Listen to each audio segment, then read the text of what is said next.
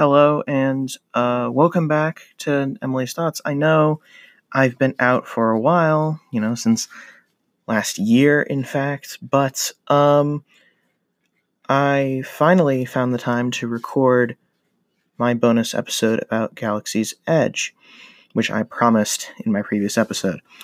I won't be releasing a full-length episode for some time. I'm probably going to take the entire month of March off to record new episodes, since I simply haven't had the time between school and a few other things that I've been doing outside of school.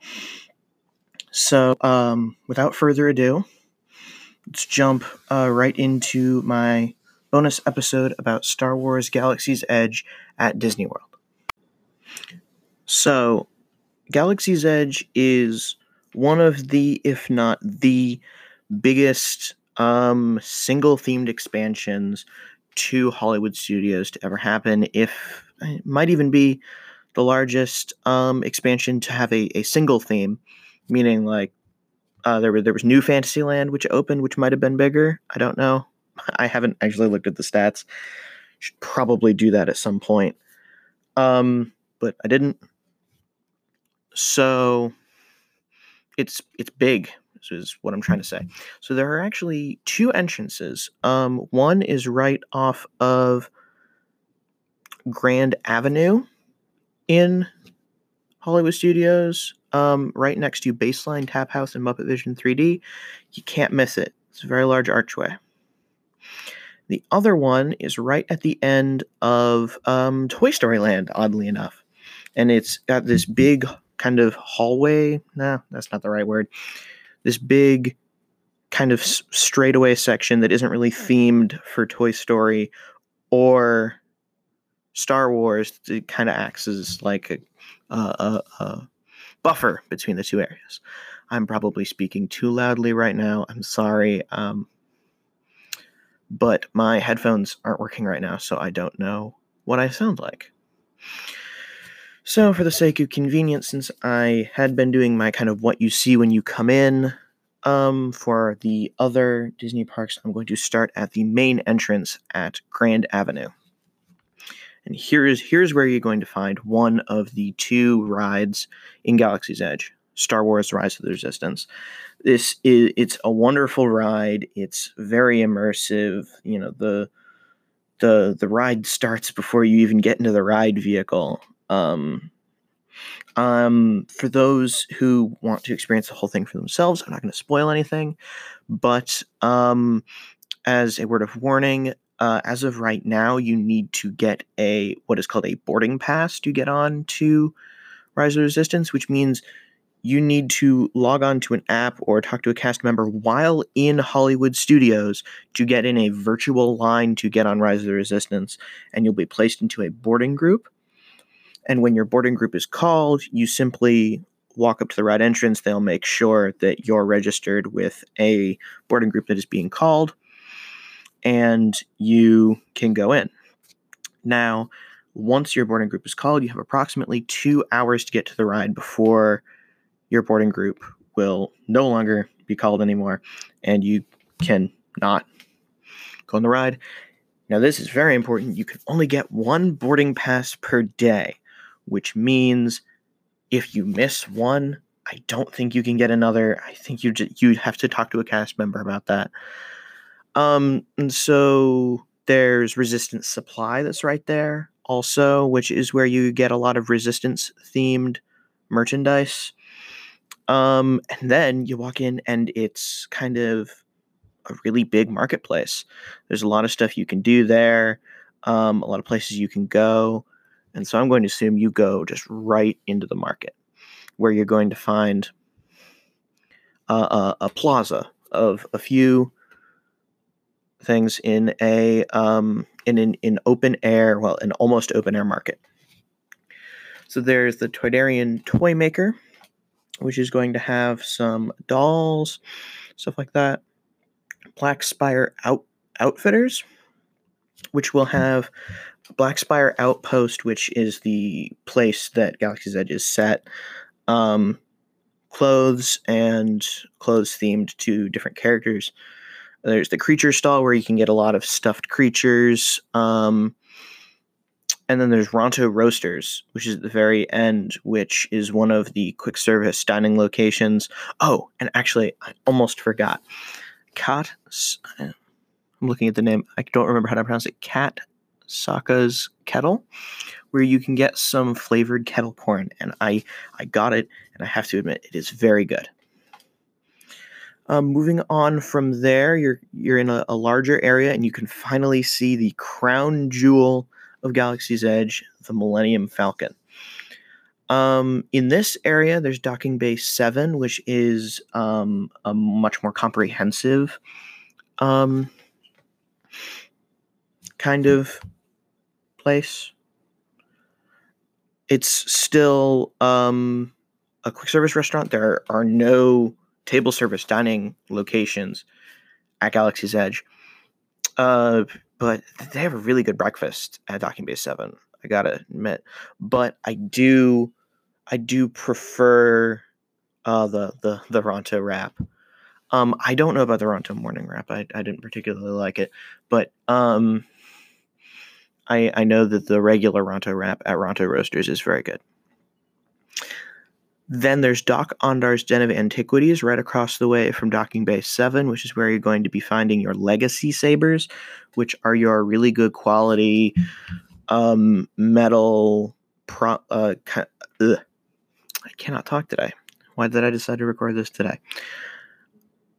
The lightsabers that are modeled after the ones that belong to the characters, and just past Doc Ondar's, kind of back towards Ronto Roasters, but on the same wall as Doc Ondar's, if that makes any sense. You're going to go down some stairs and you're going to encounter Savi's workshop, which is where you can make your own lightsaber. And you have to get a reservation because, as far as I'm aware, it gets booked up really quickly. And so then you go past Doc Ondar's in the opposite direction of Savi's workshop, and you're going to see Millennium Falcon Smuggler's Run, which is, as I said, the crown jewel of Galaxy's Edge. It's wonderful.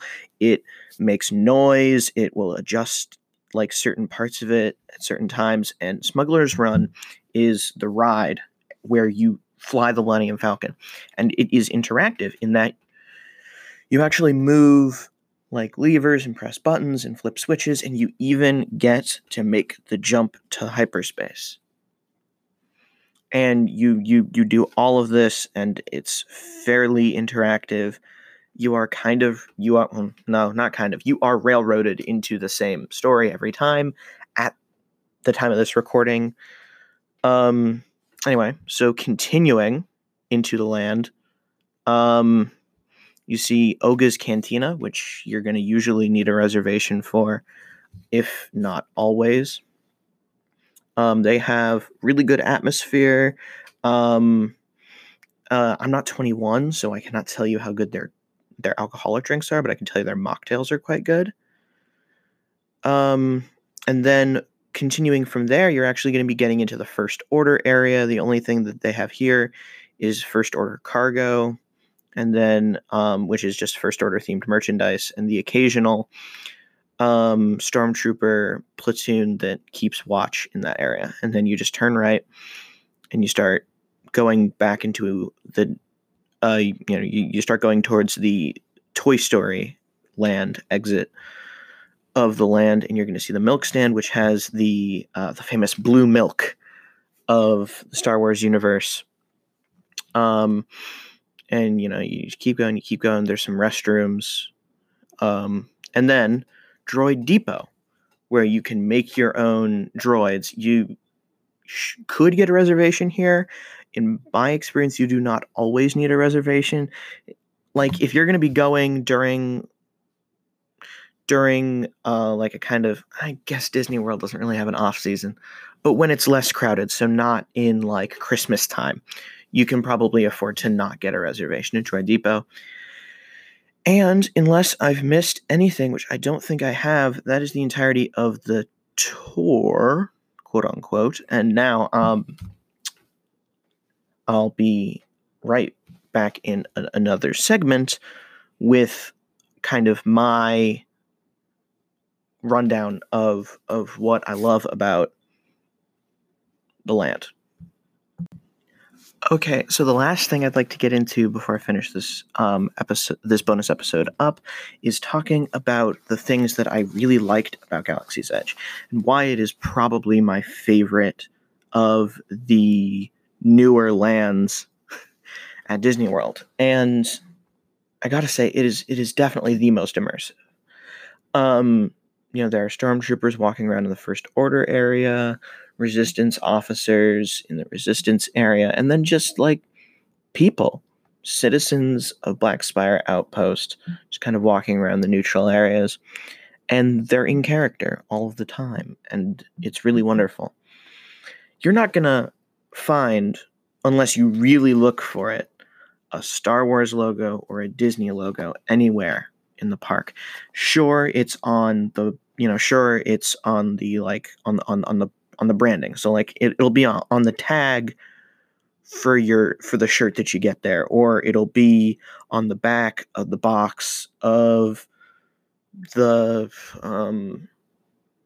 I honestly can't think of a good example that it sounds general, but like other merchandise that you get, it's going to be on the tag, it's going to be on the back, it's going to be very small and out of the way because they want to theme it towards, in general, the entire. They don't want to theme it towards Star Wars. They want to theme it towards the world of Galaxy's Edge. You're meant to be able to think that you're there if you kind of let your imagination run wild, and that's really cool. And it's immersive to the point that like the locals of Black Spire Outpost have their own slang for certain things and have their own kind of regional phrases that people just coming as tourists aren't going to know initially. Stuff like greetings, names for drinks and stuff like that. Stuff that we as, quote unquote, people from Earth, because, obviously it's on Earth, spoiler alert, Disney World is on Earth, aren't going to know just kind of coming in. And I think that's really cool because it kind of lets you get into the manufactured culture of the place. The experience of making your own lightsaber is especially cool. Again, I'm not going to spoil that for anybody. The droids will actually, and this is a marketed thing, so I'm not spoiling anything. The droids will respond to surrounding things if you do stuff right. So if you have a Resistance personality chip in your custom droid and you turn it on and a platoon of First Order stormtroopers walk by, that droid it could act defiant, it could act scared, depending on, well, just kind of the random chance. And, it actually seems like it reacts. Sometimes droids will talk to each other, so if you pass by somebody that has their own custom droid, altogether, it is a super immersive land. I love it. I spent a lot of time there when I was there back in December. And I can't wait to go again because there's so many little details there, like the signs on the walls and the alien speech and the various different things that you can get there. It's just wonderful. And, yeah, I can't wait to go again. It was absolutely wonderful. So yeah, that's my just general review of the Galaxy's Edge land after I talked kind of about its structure spatially. So I think that should round out my episode. As always, if you like this show, please support it. There should be a link to support it in the description of this episode. If there isn't, that's on me. But if there isn't, you can also just go to the Anchor page for my show. It's anchor.fm/Emily's with no apostrophe, so just EMILYS -thoughts THOUGHTS. And that'll show you my show's page, and it'll give you a link where you can support the show. I don't advertise the show anywhere, so if you know somebody that might like the show, word of mouth from me and my friends is the only way that I spread information about the show. So please consider telling a friend, or I mean, even tweeting about it. That would be freaking awesome if you did that. So yeah. Thank you for listening. This is Emily. I'll see. Well, not see. I'll make a new episode over the course of the March month. And I'll start releasing in April. So I shall see you all then. Goodbye.